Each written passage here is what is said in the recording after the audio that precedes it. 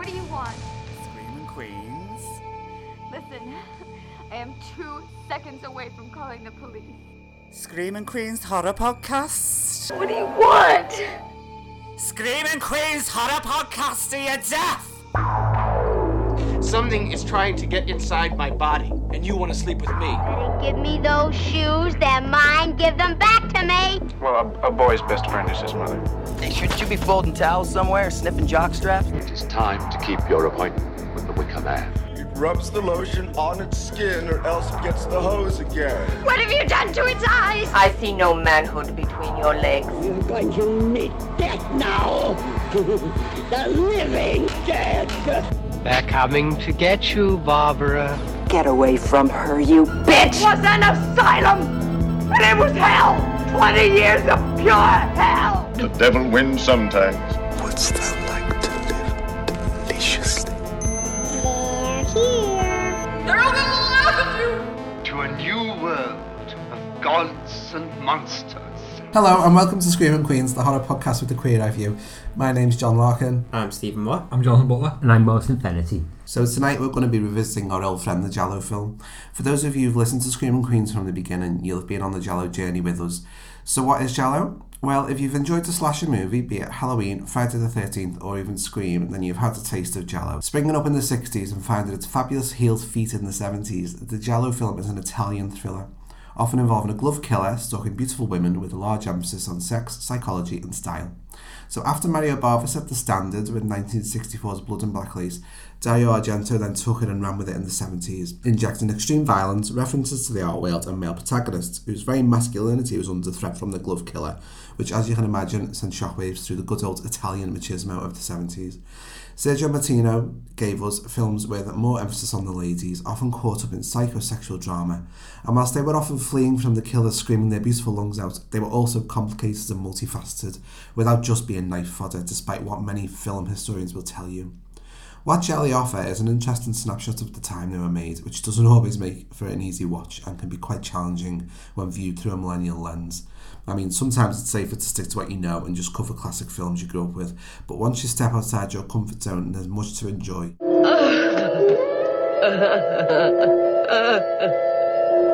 How do I open the door?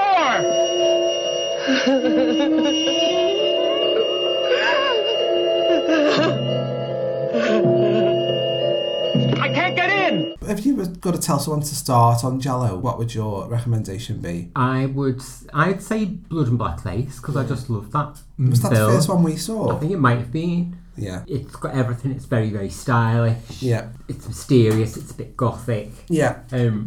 It's just a great film. So I'd say it's an easy start, but there are so many good ones. Yeah. Jonathan, what would you say? I'll probably say Deep Red. Deep Red. Yeah, I think Argento's made better films, but I think that's probably that's like the archetype of the Giallo, I think. Yeah. For me. Yeah. It's got the most. I think I said it in the podcast about it, but it's almost like a remake of Bird with Crystal Plumage. Yeah. It's the same basic plot, but I think just that everything's in place, it's a bit more refined. Yeah. So I'd say Deep Red. I'd start with that. I think that might have come out the same year as the film we're talking about tonight as well, and they're kind of poles apart. Stephen, have you got any? I would have gone with Blood and Black Lace as well, just because I love the stylistic elements of it in there. A lot heavier. It was my introduction, and I loved it straight off the bat. So it's a good sign. I think it was my introduction on Martin's as well.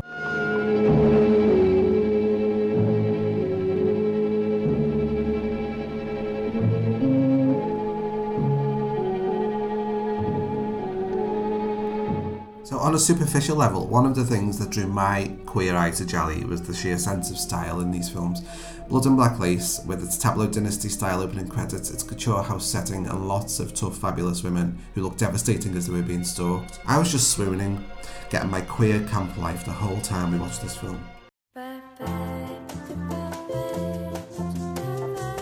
They're not always entirely logical, which is like a lot of queer expression, artistic expression, like drag. It's not always logical or makes sense. That's true. But it's there nonetheless, so it can be a bit absurd. Yeah. But at heart, you often just have a good old-fashioned thriller or detective story, don't you? And it's not. I think it's easy for some people to get confused and just think that all Italian horror thriller films or giallo, but actually it's just a very specific form of Italian horror and thriller. I mean, obviously, queer audiences respond to more than just fabulous women. There are fabulous men too. But also there was quite a bit of queer representation in the Giallo film, wasn't there? I mean, whilst it was the 70s, so it wasn't going to be the most progressive in terms of showing LGBT people, but sometimes the characters were better drawn and more sympathetic than you'd expect. A modern audience may not always be comfortable with how things are played or represented, Totally. but it's a product of its time, but also not everything should be artistically or politically correct. Yeah, totally. So attitudes to women, attitudes to gay people are always enlightened, but actually how they're presented can sometimes surprise you. Totally. I think that for me, I think I enjoy watching things that are kind of out of context now, because I think there's something kind of jarringly funny about hearing or seeing something that you think, oh my god, you just can't do that or say that or be like that, and to know that that was perfectly acceptable at the time to think or to give your characters certain lines and just get away with it. Yeah. And no one would have batted an eyelid, and I think it's quite funny. It's partly funny being the oldest person here is that was within my lifetime. Yeah. You know, Yeah. those attitudes and that way of presenting people on screen wasn't just unique to Italian film. That was there in British films and British television, you know, and how those attitudes to women were recurrent everywhere. Yeah, and looking at queer characters as well, a lot of genre films from 60s, 70s, early 80s when these gialli were sort of ruling the roost in Italy, a lot of genre films didn't have that many queer characters, and the fact that in gialli they're actually there, that in itself is a big deal. There's probably more queer representation in these films than there is in modern horror. Yeah, absolutely. To be fair. Yeah. Doesn't necessarily mean it's good representation, but it's representation. Yeah, totally. I think when we spoke about Eyeball, we were saying that we were quite surprised with that, weren't we? Yeah. What were we surprised by? Because the final girl was she was black. Lesbian. Well, she's a lesbian. Yeah.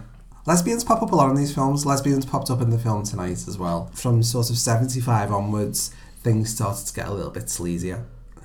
That's kind of recognised, like 75 onwards, it all got a bit more hardcore. Not actual hardcore porn, but the knickers came down a little bit more.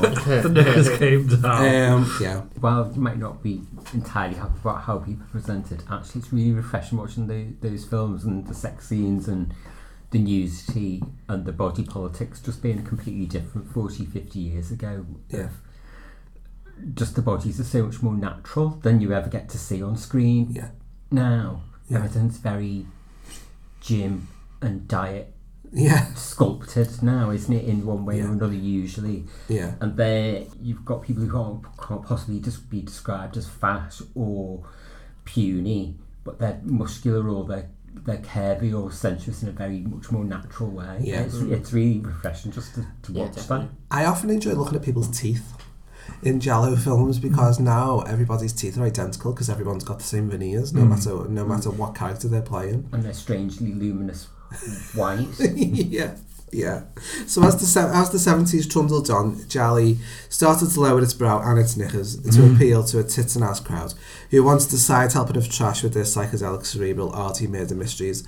So while sexuality and fetish had always played a massive part in Gialli, like The Strange Vice of Mrs. Ward and Your Vice is a Locked Room and Only I Have the Key, some of the later films put the sex full frontal and centre.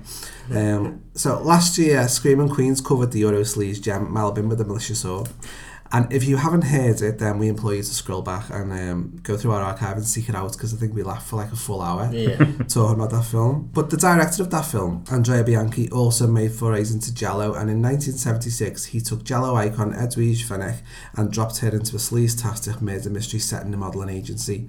Think blood and black lace with no knickers on, a fag hanging out the corner of its mouth and the smell of stale gin and jizz on her pashmina, and you're halfway there. Tonight we're discussing Strip Nude for You, Killer. A shadow in the night. Footsteps on the stairs. The sound of death.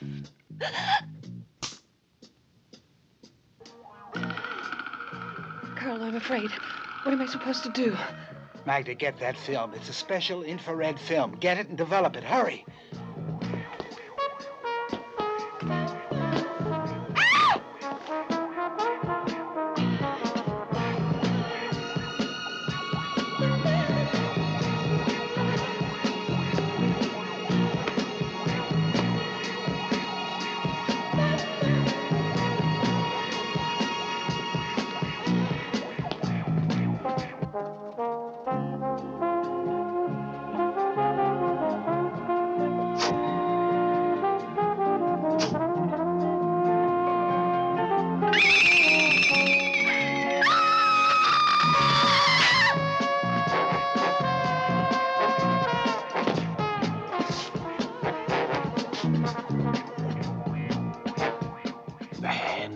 Strikes out of the void. No one knows why. A mystery within a mystery. Carlo, the murderer could be anyone. Yeah. Why not? Why not me, for instance?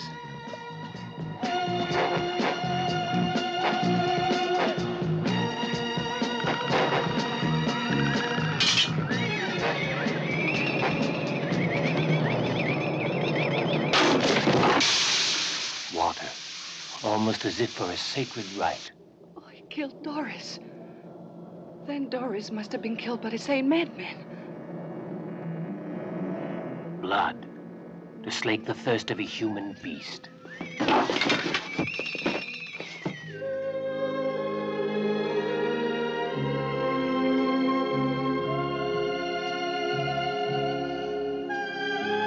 There's very little time to love. It must be done hurriedly, desperately. Because for him, for her, for anyone, an atrocious death may be approaching.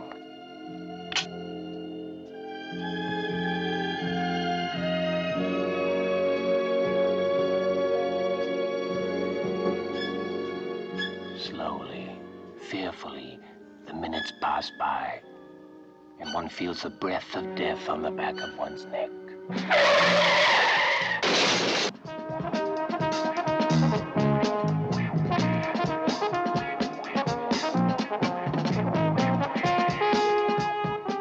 He gave us a slip. An anguished shiver chills the blood. It's the moment of terror.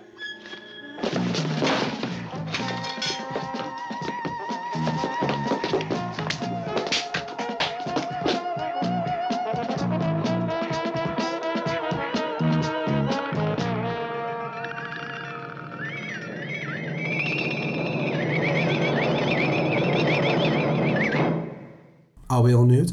Yes. Stephen, you're not nude. Take that tiara off right now. Gotta accessorise. Don't drop it. So Strip Nudes for Your Killer was made in 1975 by Andrea Bianchi. So he made Malabimba and Burial Ground as well, which is a zombie movie that we will cover eventually. Amazing. And it was actually released in the UK as part of a double bill with Sister Emmanuelle. So it was thought of as more of a sex film than anything else. So the plot is essentially a backstreet abortion goes horribly wrong and a model called Evelyn dies of cardiac arrest. Then a killer in a motorcycle helmet starts bumping off all of the models and agents at the modelling agency for whom she worked. Two photographers, Magda, who has an aversion to clothes, and Carlo, a chauvinist with a tendency for sexual harassment but also a very cute bum, are tasked with trying to track down the killer. Our last few episodes, we've been experimenting, haven't we? We've been watching the film together just before we record, just to sort of get like an instant reaction. So I do like sort of hearing what people's instant thoughts on the film are. So, had you seen it before, Jonathan? No, I've not. I was yours first time too. Yeah. Go on, what was your instant reaction to it? I loved it. It's brilliant.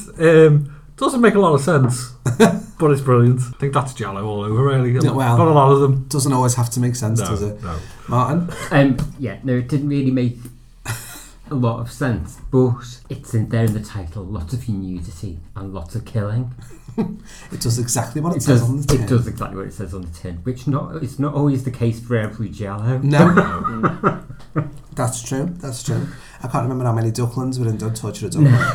No. Stephen? I loved it. It was so sleazy and stylish at the same time, which I just think is just really hard to do. And I just thought it was brilliant. It was beautiful and disgusting, and I love it. Of all of the jelly that I've thought we should watch, this has always been high on my list, and we've just never sort of got around to it until now.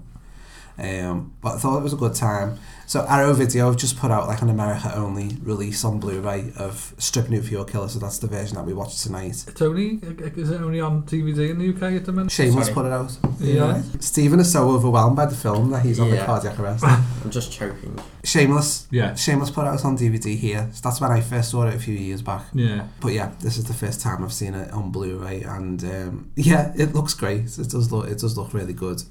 It's a really good looking film. It's a well shot film. I think people sort of write off Andrea Bianchi because he made a lot of trashy sleaze. See, because that's what I'd always heard about the film. I'd always heard it was quite sleazy and trashy, but watching it then, I didn't think it was that sleazy in comparison to some others I've watched. No, I agree. It wasn't really. It's no New York Ripper. It's controlled sleaze, isn't it? It's like, it knows what it's doing. It's not like just there for the sake of it. It's having fun with it. I thought it was very tongue in cheek. Yeah, I mean it's more edgy than a Poirot, but I quite easily watch it. I'd quite happily watch it at 9 o'clock on a Sunday. Yeah.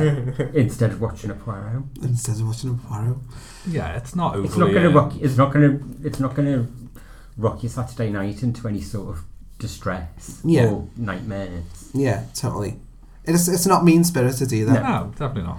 One of the things, so part of this release, Rachel Nisbet, our friend of our podcast, she wrote the liner notes for this part of the set. And one of the things she says about it is what separates it from a lot of the sleazier films is that it isn't mean-spirited and it hasn't got a cruelty towards the women, because the women get their clothes off a lot and are lots of the victims, but there are a lot of male victims in the film as well. And they get naked as much as the women do as well. Well, maybe not as much, but you know. A lot of the women are in control of their own sexuality in this film, I would say. Yeah. And they're not it's not some films from that era, it is completely gratuitous and the characters are not don't have control over their own bodies. They're totally weak, yeah. And that's not remotely the case in this film. I think the only one I'd argue is a man. Yeah. In this film. Really? Maurizio. Yeah. Chubby guy. Yeah. So the film opens with a blue tint. I liked your response to it, Martin. You were like, oh my god, it's actually a blue movie. Yeah. You've got a woman on a bed or a trolley or whatever, naked, with her legs spread and a man's head between her legs, and it's all tinted blue. And I thought, is this where the blue movie comes from? Did porn get made with a blue tint? But then we saw the abortion spike. Well, then it's the coat hanger. Yeah. So the film opens with a backstreet abortion. That does go wrong. We see a hint of blood, and she's not very comfortable. And then suddenly he's trying to revive her, and he calls someone. Doesn't he? The doctor calls someone in a panic and says that she's had a cardiac arrest. Yeah, she's dead. We have to get her out of here and make it look like she died at home. I agreed with Stephen at that point. He didn't seem to be making an awful lot of effort to try and revive her. He wasn't that concerned. It was a bit like low effort, and I was a bit confused because I wasn't quite getting that it was an abortion, and I was just thinking she was just having a gynecological checkup, and I was like, how did she die from that? Yeah, I was very confused until he confirmed it on phone for me. You had to pay close attention to the bloody spike. Yeah. I didn't know. But him trying to revive her was a bit half-assed. Yeah, it was. Wasn't even half-assed. This film sort of sets its stall out completely in the first 10 minutes, doesn't it? Because you have the abortion scene, and then it cuts like Rude Awakening. It cuts straight to the opening credits, which is set to this music, the theme song. The music amazing. It's by Berto Pisano. And it sounds just like, it sounds a lot like Papa Was a Rolling Stone. Yeah. I thought that's what was starting when it came on. You see, like, Milan at night, don't you? Someone's driving around, and it's from their perspective. And then we slowly come to realise it's from the killer's perspective that we're driving around. And the killer, who we don't see straight away, we heard a lot of heavy breathing, Michael Myers style. And the killer tracks down, who turns out to be the doctor who performed the abortion. Stabs the doctor to death with a spike, or I think it's like a spike or something. Oh, that's where he's going into his house, isn't it, to start? Yeah. And then there's all gushings of this amazing over the top red blood, Yeah. And then we cut straight from that to like an amazing 70s health spa. Swimming pool. Swimming pool. Brilliant. And we go from red blood to red-blooded men sat around the pool. And the first thing that stands out for me in this is you're automatically looking at all these men in their underwear and not women straight away. That's the first thing that you see. But then attention is swiftly diverted when the character Lucia, played by Femi Benusi, struts through, walks past the pool. And how would you describe that walk? I'm speechless. I can't describe it. It was beautiful. It was like an elegant waddle. Yeah. An elegant waddle. Sounds like a sexy evolves because it evolves. She loves herself more the further she walks around that pool, and the more attention she gains from the men, the more indifferent she is. But the more indifferent she is to the surroundings, and the more assured she is of her own body and herself. I feel like the more attention she gets, the bigger her hair gets. Yeah. And the more her hips roll as she walks. Definitely. That girl she's owning it, isn't she? The world is her catwalk, basically. So she waltzes past, and then the camera zooms in on one of the men, and that is Carlo, who transpires is our sort of hero of the piece. Hero? Probably a strong word. And he is played by the very handsome Nino Castronuovo, who it turns out was in Rocco and His Brothers, the Visconti film. And he immediately leaps up from the throng of his buddies, doesn't he? And chases after her. And it turns out he's a photographer because he's got like a camera around his neck. I think if you had the camera in a swimming pool nowadays, someone would be calling the police. Yes. It's very true. Especially if you just start following girls around and taking pictures of the bums saying, "Oh, I love your face." Yeah, you haven't seen her face yet. Yeah. So our hero is sneaking up behind a woman, photographing her arse in a bikini, saying something like, "I've seen that face before." Oh, yeah. And it's like machismo overload, isn't it? 1975 style. I thought it was a bit like Carry On, but with extra toxic masculinity. I did think the opening shot of I was like, this could be like Carry On, Carry On Lifeguard or whatever. Yeah. Confessions of a swimming pool attendant. Exactly. And I feel like as a queer audience, us three, especially tonight, we were like superheroes because we were readdressing the balance just by watching this film and perving off his arse whilst he was perving off that woman. And think of all those men who would have perved off those women in this film when it came out. You know, sitting there in the cinema with the hard-ons. Can we just think about that, actually? And there's us readjusting the balance by perving off Carlos. I just wonder whether this film has got a greater queer audience now than it ever had, than its original intended audience. To be honest, I would say queer fans of horror who haven't quite embraced Giallo yet, which is just bloody disgusting. I would say actually a good entry film for those people might be if they sat down and watched this, because I think they might get a lot more out of it than they expected. A back door into Giallo. A back door into Giallo. That's got to be the book that I write.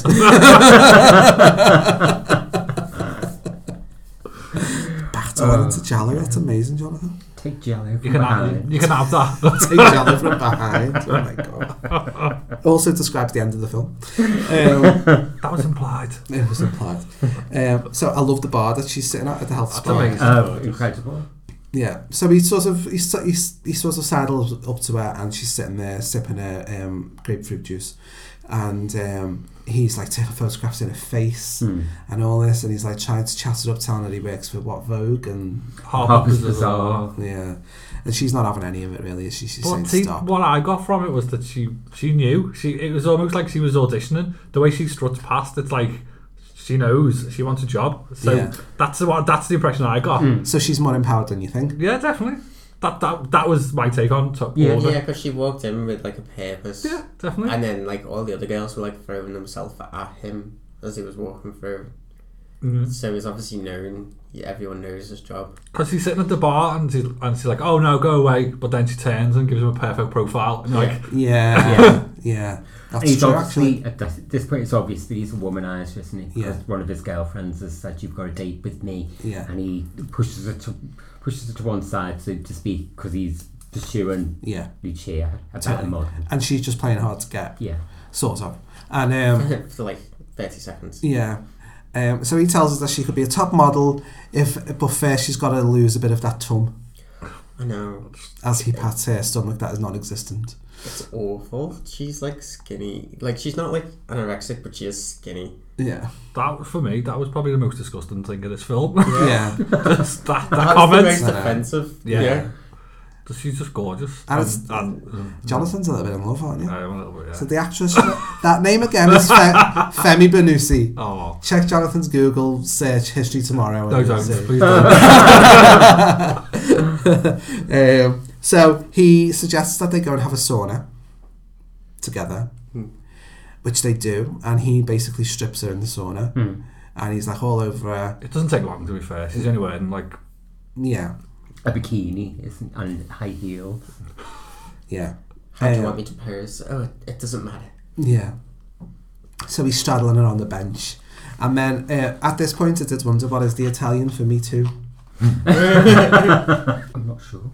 It quickly devolves, doesn't it? Like he then swipes off his pants. Oh, it gets hot. That is camera isn't working. Yeah. Oh yeah, how strange! It's not clicking. Oh yeah.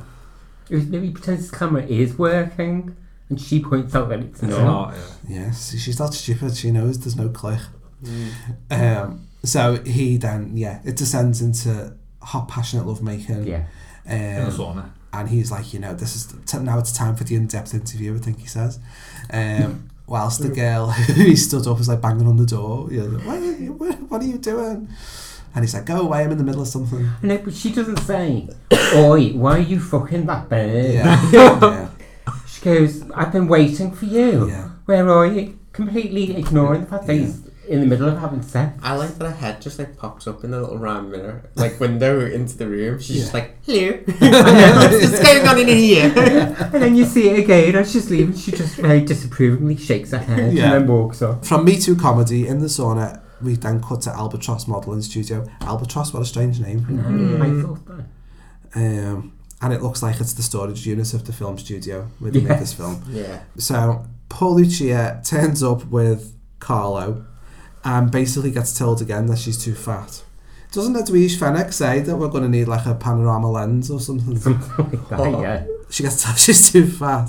So she meets Magda, the photographer, played by iconic Edwige Fenech, and then who dismisses her, and then the tough, stylish, power lesbian manager of the firm, Gisela. Comes in and sort of drags her off for an quote-unquote interview in her office. So Lucia basically gets Me Too'd, told she's fat, and then gets pulled into the office by a lesbian. A bit of lesbian Me Too. Yeah. So she's not having a good time. However, she is going to get a modelling career out of it, so why complain? I think she was having a very good time, to be fair. She didn't look like she was distressed by anything. Do you know what? She doesn't look distressed by anything whatsoever. I think she knew what she was doing. Yeah, not phased. Yeah, because actually, if you think about it, Lucia is the one a bit later on when the police are there investigating. She's like winding them up by sitting there with the knickers on show. Yeah. So I think amazing. Yeah, I don't think she's as stupid as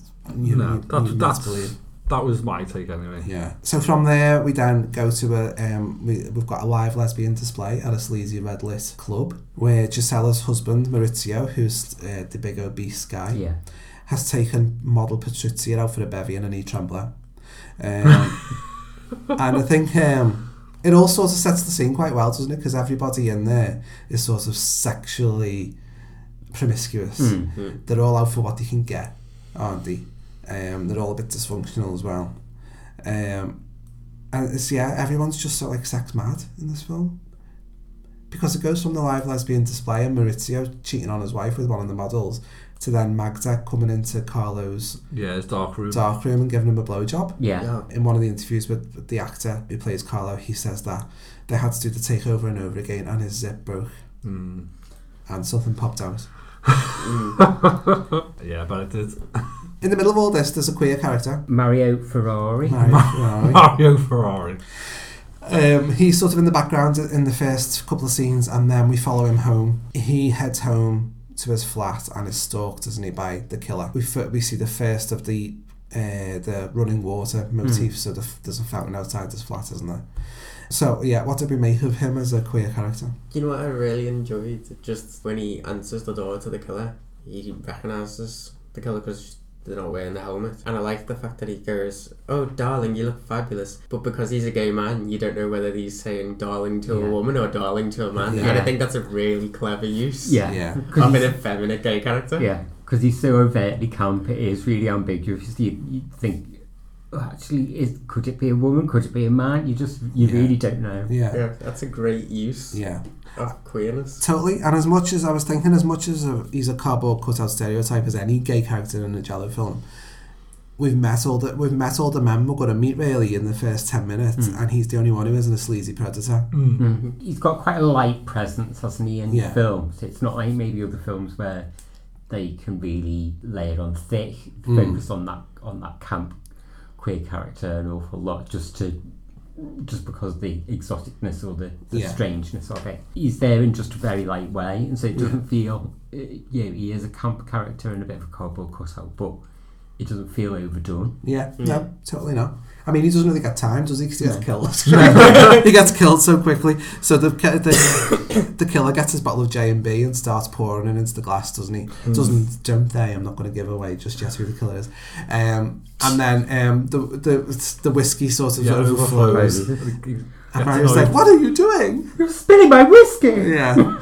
And then it all goes tits up, really, and the killer then attacks Mario and starts stabbing him in the back. Poor Mario. Next day, Patrizia turns up and finds him, and quite interesting, isn't it? Because he's found with his pants down, face down, bum up, and there's blood all around his lower regions as well. And then I noticed we didn't really see it. We don't see it with Maurizio, but then the male killing at the end, he gets his genitals mutilated as well, which all sort of links in, doesn't it, to the abortion at the beginning of the film, the stabbing of the vagina with the needle.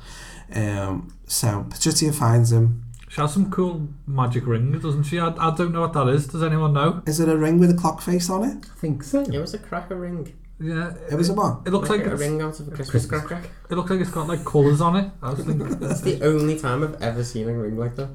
I think it was a designer cracker ring. It looked quite fancy. She was from a fashion house. After maybe it is like a watch on a ring, but it was cool, whatever it was. So she finds him and does an amazing scream and faint. That faint's amazing. Unbelievable. The classic I go cross-eyed upwards faint news. Is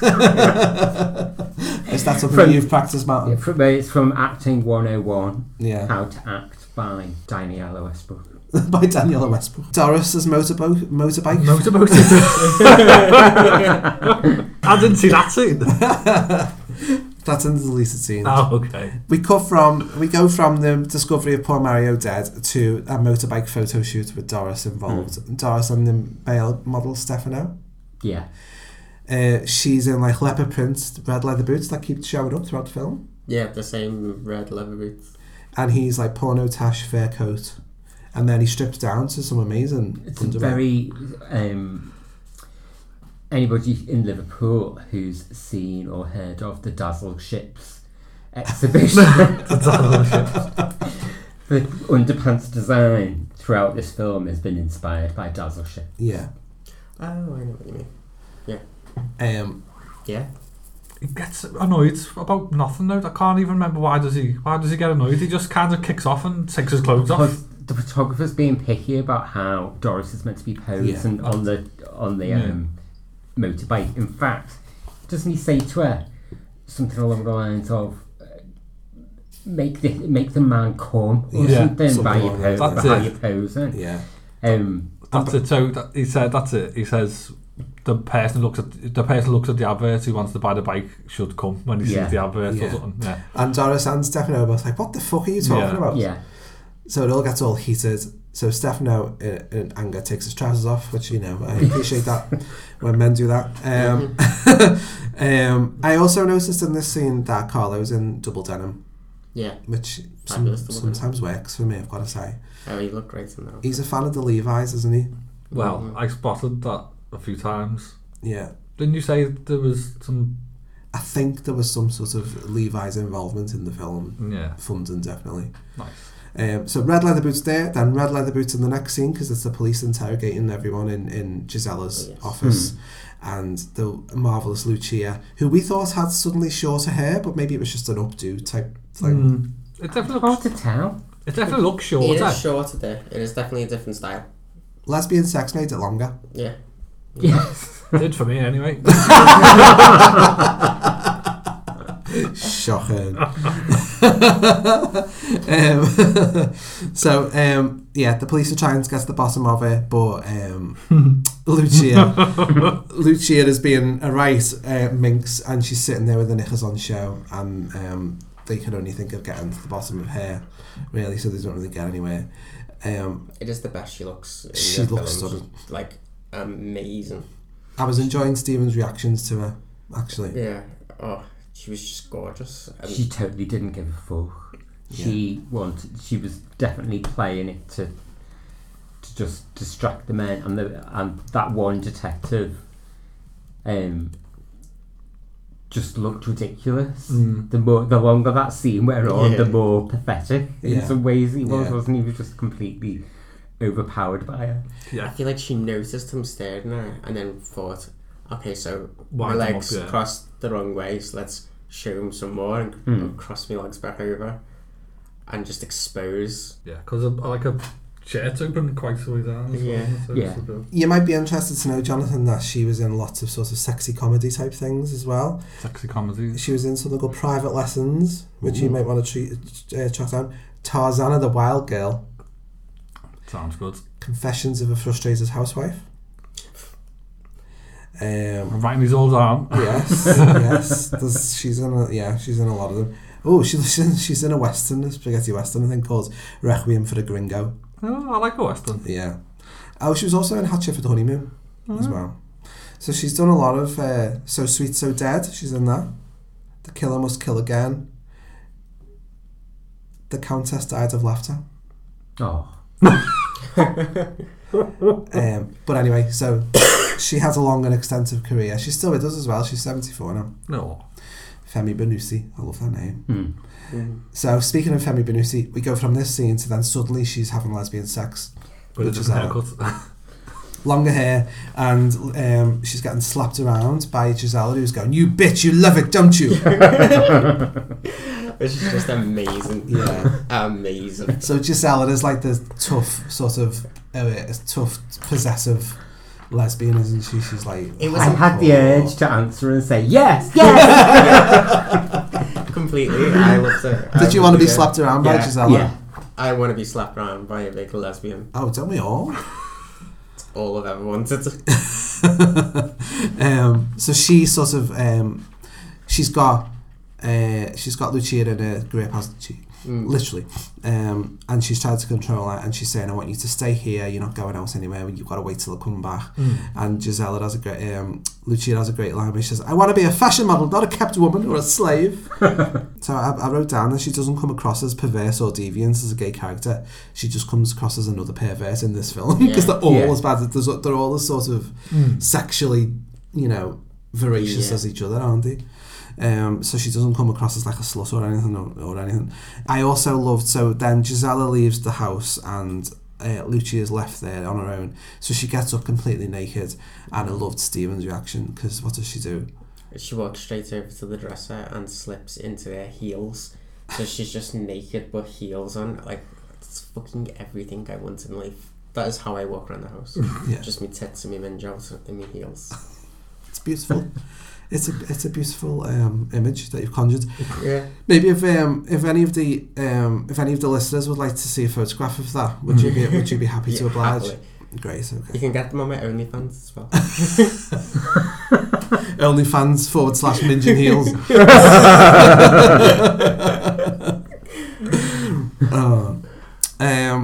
That's like an offshoot, isn't it? That could be a bonus episode. What would your OnlyFans be called? So she running water. We hear running water. So it's curtains for poor Lucia. Curtains. Yeah. That wasn't even on purpose. she thinks that someone's coming through the windows because the curtains are billowing, but then suddenly from behind, through the shower curtain, the killer leaps. Did you jump, Martin? A little bit. I jumped. Like, we knew it was coming, but it was still really well done, so it doesn't matter that you can tell that something's getting telegraphed. Lots of elements of this film are very slasher thinking, Yeah. aren't Say, the killer reminded me of Nightmare Beach. From the 80s? Yeah. Before I got to the running water motif, though, I was just thinking that this the killer had no respect for people's water bill. I thought someone was having a massive piss. I was like, what the fuck? Someone needs to go to the doctor. One of these women. One of these women needs to get a prostate looked at. Gisella needs a prostate exam. So so poor Lucia is the next victim. She gets stabbed to death. No. It's very grisly. Jonathan's heart broke, didn't it? It was a bit of a shame. I would have liked the I would have she liked was so to strong. be in all the film and the rest of the film just be her. Yeah. Yeah. Do you think she could have spread across 90 minutes? My God, she would have tried. I'd have had fun watching her try anyway. So from there we are then greeted with Edwige with Magda's flat, which I'm in love with. It's like a cosy little studio flat, isn't it? Oh, it's gorgeous. With this floral wallpaper that covers the ceiling as well. Yeah. And she's got a gorgeous red Bialetti coffee maker, which I want. Which they cut from the blood pouring out of the body to that coffee. Yeah. And love it. Yeah. Love it. That's such a good stylistic choice. Totally. I was completely watching this scene thinking, can I decorate my house like that? I know. I feel like I really want that flat. One of the best elements of Giallo is watching for the interior decor. Yeah. The fruit bowl especially is good. The fruit bowl's very Yeah, good. the jagged, crinkly fruit bowl. Totally. So she's got an amazing Bialetti. She's got Carlo in bed. He's just waking up. They have this whole protracted conversation about whether you should put milk in your coffee. Yeah. Yeah, he gets quite aggressive, doesn't he? He gets quite aggressive a lot in this film. Yeah. But she's quite, she's very traditional in her coffee drinking. Objects very, very strongly to the presence of milk in coffee. She looks almost hurt. And even worse when he says he wants it cold. Yeah. She is Italian, I think I that know. comes with Yeah. So she's refusing. She says, I've got no milk anyway, so fuck off. And then she thinks, oh, hang on a minute, there might be someone on the doorstep. So she goes, there's milk on the doorstep. And then when she gets back, Carlo is treating us all to he's doing a naked handstand. Yeah. Naked headstand on the bed. So Gruffy corpuscle, how does he say it? He calls it. Is it corpuscles? Corpuscles. And what does he mean? He means corpuscles, which are your blood cells. Right. Well, it's good for my blood cells. Yeah. Anyway. Corpuscles. Naked headstand and then hint of balls under the pillow. Yes. Definite balls. Ben said that, didn't he? Ben declared plums all over the room. Scotch eggs. Scotch eggs. Yes. And then we've got so it's all like rom-com-y type stuff. And then suddenly when she starts reading about the murder of Lucia and mentions to him that he knew her and asks where he met her, he suddenly grabs her on the throat and tells... Very, very strange. Very strange way to convince somebody you're not a murderer by choking them as you're telling them. He's like strangling and saying, don't ask questions, and he's all aggressive. But even weirder than that, they then go back to rom-com in the same scene, and they're like, oh, let's sleuth and find out who the killer is. It's all romantic, even though he's just like tried to strangle her. I'd let him strangle me. Well, yeah. So, one of my favourite sequences in the whole film, which is really fucking weird, is Doris and Maurizio. So Maurizio sees Doris, she's just minding her own business, waltzing down the via in her furs. And her cool sunglasses are amazing. Very cool sunglasses. And then he sort of picks her up, forces her to get in the car, kidnaps her, takes her back to his... It's a light kidnapping. It's a light kidnapping, but he's like driving like a maniac all around the streets of Milan. That shot's amazing. And that amazing moment. To the point where she's feeling sick. And she screams, stop, there's a red light. And it's clearly green. I like the way that's done there. Like, that shot is... you don't see them in the car. It's like from someone the camera is the person in the car, and you can just see it kind of wobbles around. Yeah. As Well, it's going through the thing. they probably had to do that just like on the streets live, didn't they? Yeah, probably, it is live, they probably weren't. It was probably just on driver, Totally. just going. Yeah. Completely, because I think if you look, everyone does look a bit shocked by the way he's driving. I think it was definitely a bit of But in fairness, I think in Italy, for them to be looking shocked, it must have really been driving because the driving isn't. Yeah, it's not. It's not disciplined. It's not. To get back to his house that he lives in with his wife Gisela, and there's a great little line which I've never noticed before, where she says, "Oh, I've been here before with your wife." So we get the impression that Gisela shags every new model that comes through that agency. But then also implication that she could be the killer. She could be the killer. Yeah. He offers her money for sex, and she's like, "No, go away." So he then gets aggressive, threatens to smash her head in with a vase. Yeah. And then she sort of relents and says, "Oh, all right then." Okay. So he's like, essentially, so she then starts stripping while he's giggling like an overgrown child, biting his nails, watching her get naked, and then he gets on top of her. And then we're unsure, aren't we? Because I just thought that he was impotent, but you say that you read that he jizzes on a leg. In Wikipedia, it says that he comes too early. It's premature ejaculation. So, see, I didn't get that. I think it's the opposite. I think it's like the opposite, as you say. No, that's the way I saw it. Because when he gets the blow up doll out, he says it only ever works with you. Yeah. But then he's not intimidated. Yeah. But either way, he fails at the sexual act. And then, really bizarre, he then starts weeping in her arms and she comforts him. So essentially she's been kidnapped and almost raped, and then when he can't get it up, she comforts him to make him feel better. To me, though, that shows how little of a threat that she perceives him to be. He's just pathetic, you know what I mean? Yeah. So she was she ever really scared of him, you know what I mean? Yeah. Yeah, and she's like... I think she was when he had the vase poised over her head. I do find it really weird. No, but then she stands up and she starts stripping off for him as if she's going to have sex with him. And I'm like, okay, so she's just lulling him in here, and then she's going to grab the vase, and you can see the vase in the background of the shot, and I'm like, she's going to pick it up and hit him over the head. But no, she's just actually decided she's going to have sex with him. That's exactly what I thought. I thought she was just going to give him one swift whack to the head, just to knock him out. But no. That would be the logical. Grab a coat and leave. This is Italy. This is 1975. Yeah.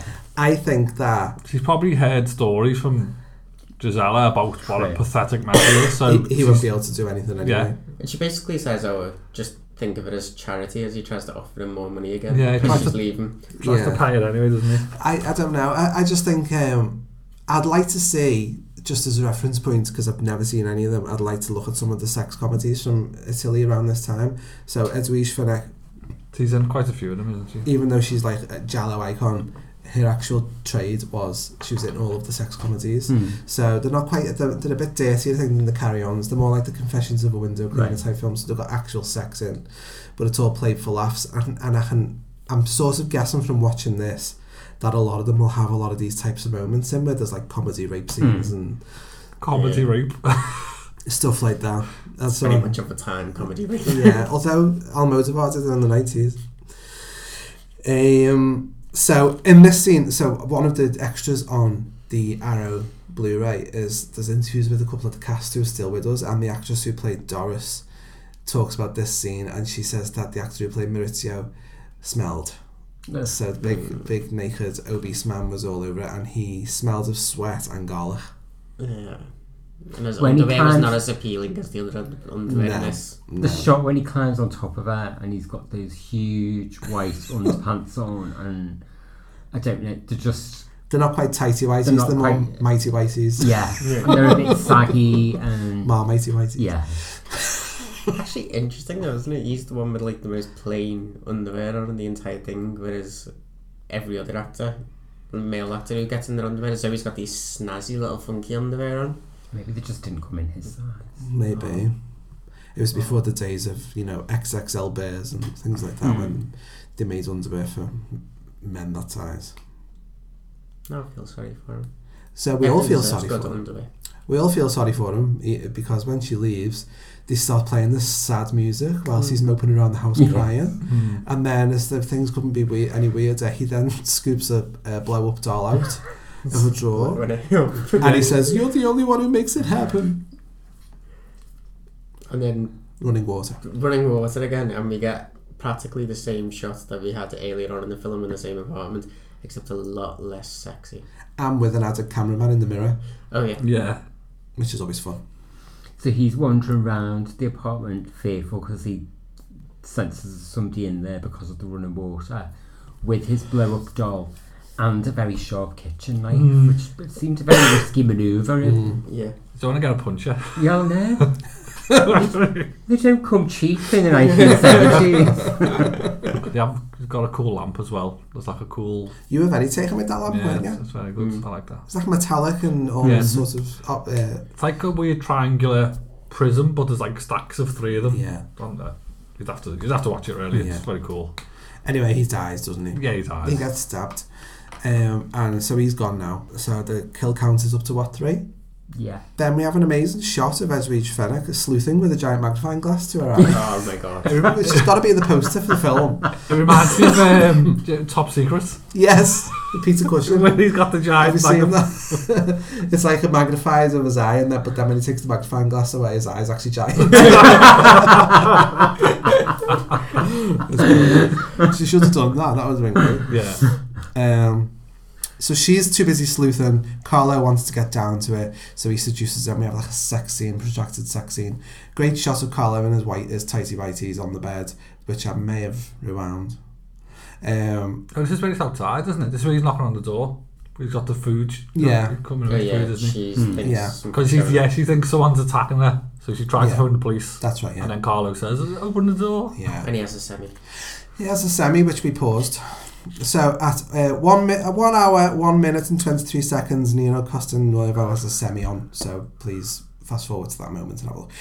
There's a shot here which might sound really silly, but the bit where they're getting down to it and she's lying with like one leg raised in her little knickers, but he's lying in a mirror image. Yeah. He's lying with his leg raised in his white pants. In a frame in like a sort of position that is only usually reserved for women. Yeah. That shot of a man laying like that is very rare because it's always a woman that men want to see in that position with the arse up and a bit. I find that really interesting that they use that. Because there's almost like a mirror, isn't it, two of them? Yeah. Like he's on the right end of the shot. Yeah. His ass isn't like a very deliberately perky posed come position. And get me. Yeah. It's a come and get me position, which in a film that isn't a gay porn movie is very unusual. It's very unusual. You wouldn't get that in any other Jello podcast. You wouldn't get that. No. You'd have to watch the film first. Yeah, you have to watch it. I will post photographs as well. Meanwhile, Gisela is getting blackmailed by someone who wants some money. Yeah, because Edwidge overhears it, doesn't she? Yeah. So she tells Carlo all about it, and Carlo goes and stalks, doesn't he? Well, she's going to do this meet to drop off this money. Is it like 10 million lira or something? Yeah. It's like £43. She's going to drop off the money like under an underpass in the dead of night. Carlo's watching, taking photographs, and then Gisela is suddenly attacked, isn't she? From behind. From behind, and her ears are cut off. Both ears are chopped off. Very efficiently, because it's over in like 5 seconds. Yeah. And she dies, but I'm assuming ears chopping off doesn't kill you? I wouldn't have. No, it must be more stabbing. It'd be very sore. Yeah. I think the killer stabbed her as well. Yeah. So very efficient killer. Yeah, but not very efficient police. Oh God. The police who followed this exact position, but then took at least a minute and a half after she had her ears chopped off to get near her. I've seen a lot of hopeless police in my time, but this film takes the biscuit. They're really bad. And they don't spot the man lurking 10 feet away in the bushes with a camera. Yeah. And give up the search. He's gone, and then he just comes from behind the bush. What they say, something like, he's ran away, we're never going to catch him now. He's probably gone home by now. Yeah. It's just been a pub. Yeah. I like the bit leading up to this though, where they are following it, and it's kind of like it's shot of the feet. The feet, yeah. And it's like hair strutting, and then it goes to like one policeman walking down the street, and then there was like 2 policemen walking down the street after it chopped for the first time, and then there was 3 policemen. And I just felt like you were just going to keep adding. people. Oh, that's with the scarf, isn't it? Yeah. The fucking Tom Baker. It looks like, yeah, it's like Ben says, who's the killer, Doctor Who. Yeah. There's a lot of comedy in this film, isn't there? Yeah. Intentional comedy. So Carlo has got photographic evidence of the killer, which he dumps in the waste bin behind the modelling studio, doesn't he? Mm. And then the killer drives over Carlo, so he's hit by a car. He ends up hospitalised. And he has a tiny cut on his eyebrow. Yeah.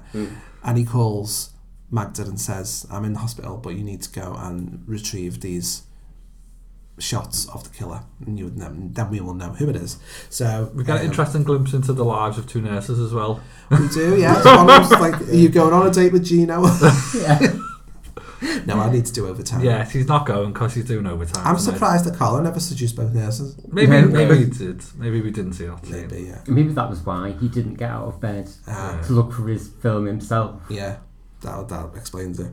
There's a great moment where Magda goes to find the stuff for him, and she struggles with a negligee, so we get like a long winded shot of her topless. Oh, amazing. So good. But this film is so knowing of who's watching it that after she does that, she then sort of throws the negligee over the camera as if to say, you dirty boys. I wonder if that was intentional. I wonder if she just, in the moment, just threw it on the camera. I wonder. It'd be interesting. It works really well. Yeah. And I just like the idea of the director like saying, right, so now you're going to try and take your negligee off, but it's going to get stuck, so you're going to shake your tits about with it and take it off and then throw it at us. Yeah, it's great. It's just great direction.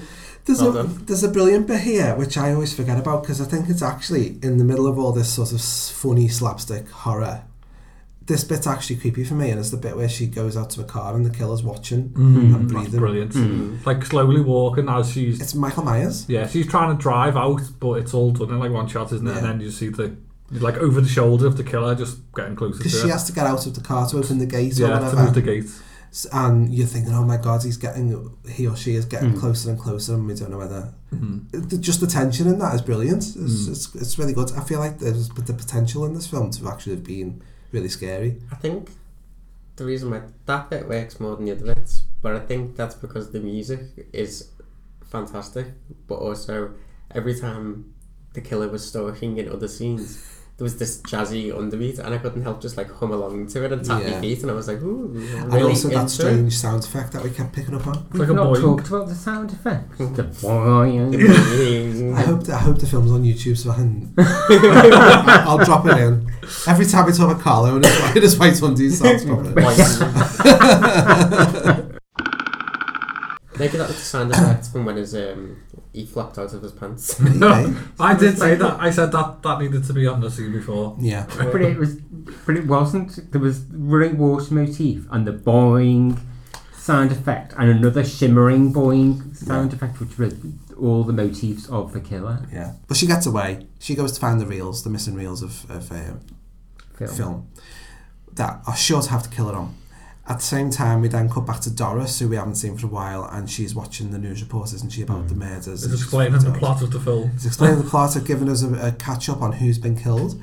Which was helpful. It was helpful. Actually, for this film, I it was. feel like that was really knowing that they were telling us who was dead. And I was like, right, so which one is it? Yeah, because you're trying to work out who's going to be the killer. And the film starts to play with you, because at the same time, so they list who's dead, so you are piecing it together. Yeah. And then Stefano turns up, who we haven't seen for ages, and you think, it must be him.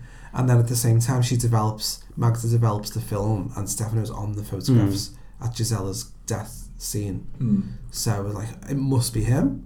But then... And he starts beating Doris. He gets really aggressive, doesn't he?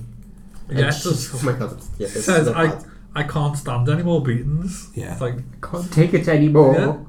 Yeah, that's a bit depressing. It's quite depressing, yeah. So we think, maybe this must be him then, but then suddenly the killer turns up and cuts his cock off. I think what's quite cool about that idea that they set us up to think that it's him, and then he's in the photo and everything, is that if you were paying attention, you should have actually known that it couldn't have been him, because the killer was wearing the helmet during the entire scene. Yeah. So if we saw his face, then it can't have been him. Yeah. and it should have been obvious, but it completely wasn't. I think you just realised that. Yeah, and that's why it should have been obvious, but it just really wasn't. It's a good misdirection. Definitely. So whilst Edwige's being attacked by the killer in the studio, Carlo struggling to get out of bed, another little flash of under it, and then the killer goes round and kills Doris and Stefano. So Stefano gets his bits cut off. Doris gets a tit cut off. Yeah, one tit cut off. Really grim. Stabs in the minge, I think, as well. Yeah. There's a bit of gore. So yeah, you leave one tit intact so you can still pay it. Yeah, it's like Jack the Ripper, that, isn't it? He chopped one of them. Yeah.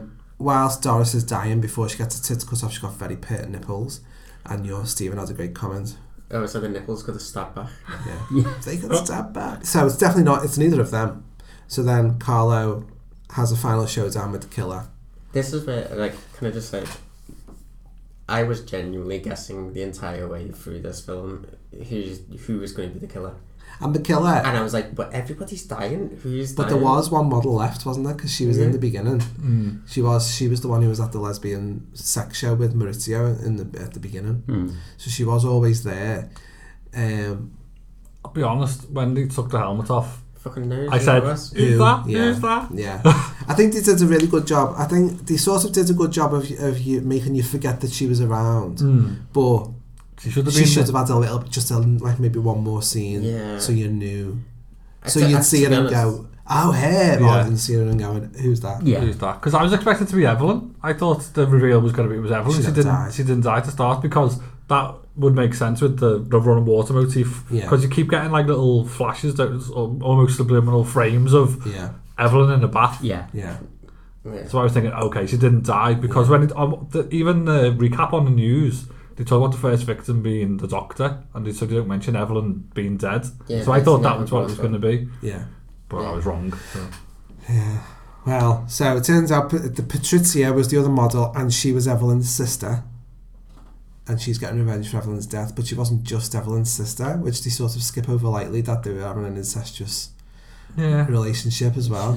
So she was jealous that Evelyn had an affair and was pregnant with. It's implied it's Stefano's baby, isn't it? Kind of. Is it implied, or is it just assumed? Oh, Carlo's baby. No, Stefano's. Oh, I thought it was Carlo, because he was helping put it in the bath. Maybe it is. Then, it is. It's implied. Because he turns up at the start, doesn't he? Swap out. Yeah. So I thought it was his all along. That's what I thought. So sort of what would you call him, a problematic hero. We're thinking all the way through it, oh, he's nice, then he's a cunt, no, he's nice, then he's a cunt, but then by the end of it, actually he's just a cunt. Yeah. Why wasn't he one of the first victims then, you know what I mean? Why kill all these people that aren't really connected if it was the doctor and him? She says as she dies, doesn't she? I was saving you for last. Okay. She just says. Save that guy for last. Yeah. Plus he's really pretty, so he's going to last the film. Yeah. And then, best ending to a film ever. With all the twists that you didn't see coming. Completely unexpected. So we go back to rom-com as they're sort of rolling around on the bed, and see, she does say to him, he says, are you on the pill? Or she says, I'm on the pill. It's okay, you don't have to worry. Yeah, are you being careful? You're being careful, which also makes me think that he was the baby's dad. Well, that was a deliberate reference. Yeah. So she says, are you being careful? And does he say, yeah? He responds, and she says, oh, you don't need to worry, I'm on the pill. Yeah. And he said, well, you can't be. You can't be too safe. You be too safe. And then rolls her over. And then we have like a moment where we think, oh my god, because she's struggling, and saying, no. Yeah.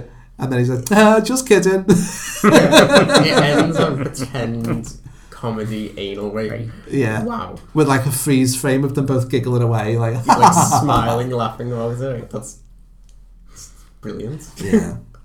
Which sort of sums up this film. Just speechless. Yeah. My mouth did fall open. My mouth fell open and my hands were on my face. Yeah. And you are like, what have I just watched? Yeah. But it's such a riot. The film is such a laugh, I think. It's such a good time. There's some really, really great shots, I think, as well near the end. I think I mentioned when watching it. It's when Carlo is turning up at the house to see the killer, and it's almost like black and white. It's like really, really stark imagery. Because they turn up in the car, the red, is it Uno, is it, or something? So they turn up in this car, and the only colour in the shot is it is almost black and white, and it's only the car that's red and looks brilliant. Because for most of the film, it's quite saturated with colour, isn't it? Yeah. So it is. It does really stand out. Though. Yeah, no, it's good. It's like moments of genius, and then you get some like really fucking weird cuts. Don't you? Where it just like slams from one scene. Oh, in the detective Cell's office. Yeah. Yeah. In the middle of a sentence, they leave an office and enter a different room via a cut. Yeah. But they didn't go through any door or anything. It just goes from the two different rooms. And the dialogue in like continues. Carries on in a slam cut. Yeah. And it's so off-putting. And I think it happens on another scene later on as well, but not quite as bad. It's really weird and surreal, but for some reason, I feel like I really enjoyed that part of the film. I was like, I feel like it makes sense in the context of this particular film. It's its own world, isn't it? It's lauded to itself. Yeah. I would believe, if you said that the director just did that on purpose for stylistic choice and not just for they only had one take, which is probably the real reason. Yeah. So reading Rachel's booklet essay as part of the package, she highlights something interesting in how the whole film hangs off an abortion. So it was made in 1975. Abortion wasn't legalised until 78. Oh wow! I was going to say, is that why the opening scene was tinted blue? I was wondering if but it's a very religious country, isn't it? Italy? Yeah. Even still now. Yeah. That would have been pretty shocking. Yeah, I imagine it would have been. Yeah. Because there were Giallo films before this that were similar in that they hinged on like a botched abortion and What Have You Done to Solange? Yeah. Basically the similar sort of plot. Yeah. That's a great film. I've never watched that one. That's amazing. So I do think that's interesting, and I think even though this film is written off as trashy, and it is completely trashy, it's an interesting thing to look at that element of it, isn't it? Because it's it is commenting on stuff that was going on in that day and age that is very specific to it. So I thought that was quite interesting. I did like how the genitalia being stabbed is a nice echo of, well, not a nice one, but a nice echo of all the abortion stuff at the beginning as well. Yeah. And I think it's interesting now, Giallo films, a lot of them are attacking male masculinity, aren't they? Because that's the big threat to their audience, is your masculinity being sort of doubted, questioned or out and out attacked. And in this film, it's literal. She's literally getting stabbed in the bollocks. But yeah, there's a lot of stuff that she writes about in that booklet, so I recommend if you want to get that Blu-ray, get that edition of it as well. She comments on what we've said about how the men are stripped as much as the women in the film as well. So the men come across as chauvinistic, predatory or stupid. So they don't come off any better than any of the women do. The women actually are more, if you think about it, a bit more empowered in this film than the blokes. None of the women are portrayed as being bimbos or weak in any way, are they? Not really, no. It is the only ones who are intellectually challenged are male characters. Yeah. I'd say the police are totally useless. Yeah. They do literally nothing. Yeah, they are stupid. So the Italian title, Nude per l'Assassino. It was released on 26th of August, and then it got released in the UK in October 1979, rated X by the BBFC. But there were 5 minutes cut from it, but I don't know what those 5 minutes were, but I imagine it's probably a lot of the close-ups on the genitalia being stabbed and all that sort of stuff.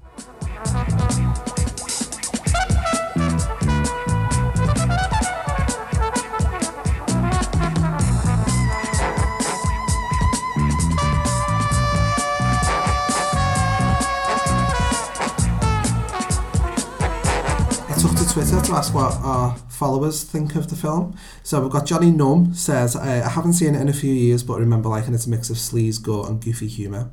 Senior Ward says, love it, such an entertaining and fun giallo. Edwige is great, and Nino Castelnuovo in a role that feels like it was tailor-made for George Hilton. Fantastic score by Pisano, really hope it'll be released at some point. Zondo from Beyond says, great score, wildly entertaining. He says, I did an Andrea Bianchi double bill last year with this and Burial Ground, which is just as bonkers. Looking forward to this episode. Giallo Kiddo says Jallo Kiddo says Maurizio, Obese Man, is the hero we deserve. Cinema Europa says, I think it's a fun Jallo that strikes a good balance of the genres elements. House of Freudstein says, it's just about Bianchi's most conventionally well-made movie, which just goes to show how completely crackers the rest of his films are. A Fiend on Film says, the nudity is outstanding. I can't argue with that. No. Giornata Nera says, wonderful fun Jallo that has everything an Italian murder mystery needs, including some completely bonkers scenes. Definitely a cut above the rest. See what he did there? Yeah. And Andy Roberts from Nasty Pasty Podcast says, this one's definitely nice and sleazy, does it? And it showcases Bianchi's talent at controversial subjects, like the recurring incest thing he has in all of his movies.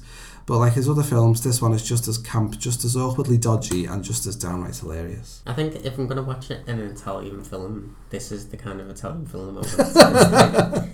The perfect amount of sleaze and funniness and awkwardness, and then a load of gruesomeness for again. Like. Yeah.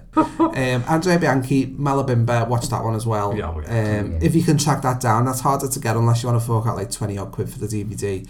But actually, you'll probably find it on Pornhub. I found it on a porn site, yeah. Which, you know, I've never been but on. I had to download it and then get a separate subtitle file. It was a whole faff, but it's a pain in the ass. Maybe that'll get one of these. That's a long way to go for porn. Yeah. Maybe that'll get a Blu-ray release. I think it deserves it. Malabimba, definitely. Yeah. So yeah, I recommend anything directed by this man. He's mental. And as Andy Roberts says, it's camp and awkwardly dodgy. Yeah. Awkwardly dodgy. I would love to sit down with the guy who wrote the write-up on Heathers recently. Did you see that? There was a thing doing the rounds on Twitter by someone who did a write-up, who I think was paid as a professional writer to do a millennial review of Heathers. And it started with, me and my friends sat down to watch this and we couldn't believe what we were seeing. That's the tone. It's actually like Mary Whitehouse wrote the review of Heathers. Is this meant to be funny? This is what they're asking. And it ends with, if you want to see something about high school bitchiness, watch Mean Girls. Oh God, it's much safer. Or something much safer. Something, it didn't say that, but just something along those lines. That was the implication. Yeah. So I would love to sit down with those people and watch this film. He'd probably die. I'd like to see some millennial heads explode watching this film. But there you go. That's the sign of a good Jallo for me. Yeah. Or a bad Jallo. So I recommend it. What do you think? We'd love to get your feedback on this episode and our other Jallo episodes. What other Gialli do you think we should be covering? Because we won't stop covering Gialli because we love Gialli and we love Italian films. So you can get hold of me on Twitter. I'm at Johnny Larkin. You can get Stephen Moore. I completely forgot. At HD99. Jonathan Butler. Cthulhu 502. Where on earth are we going to find Mark? You'll find me watching the live lesbian display in downtown Milan. I thought you'd be the lesbian. But not live. He'd be miming the whole thing. Lip syncing. Lip sync.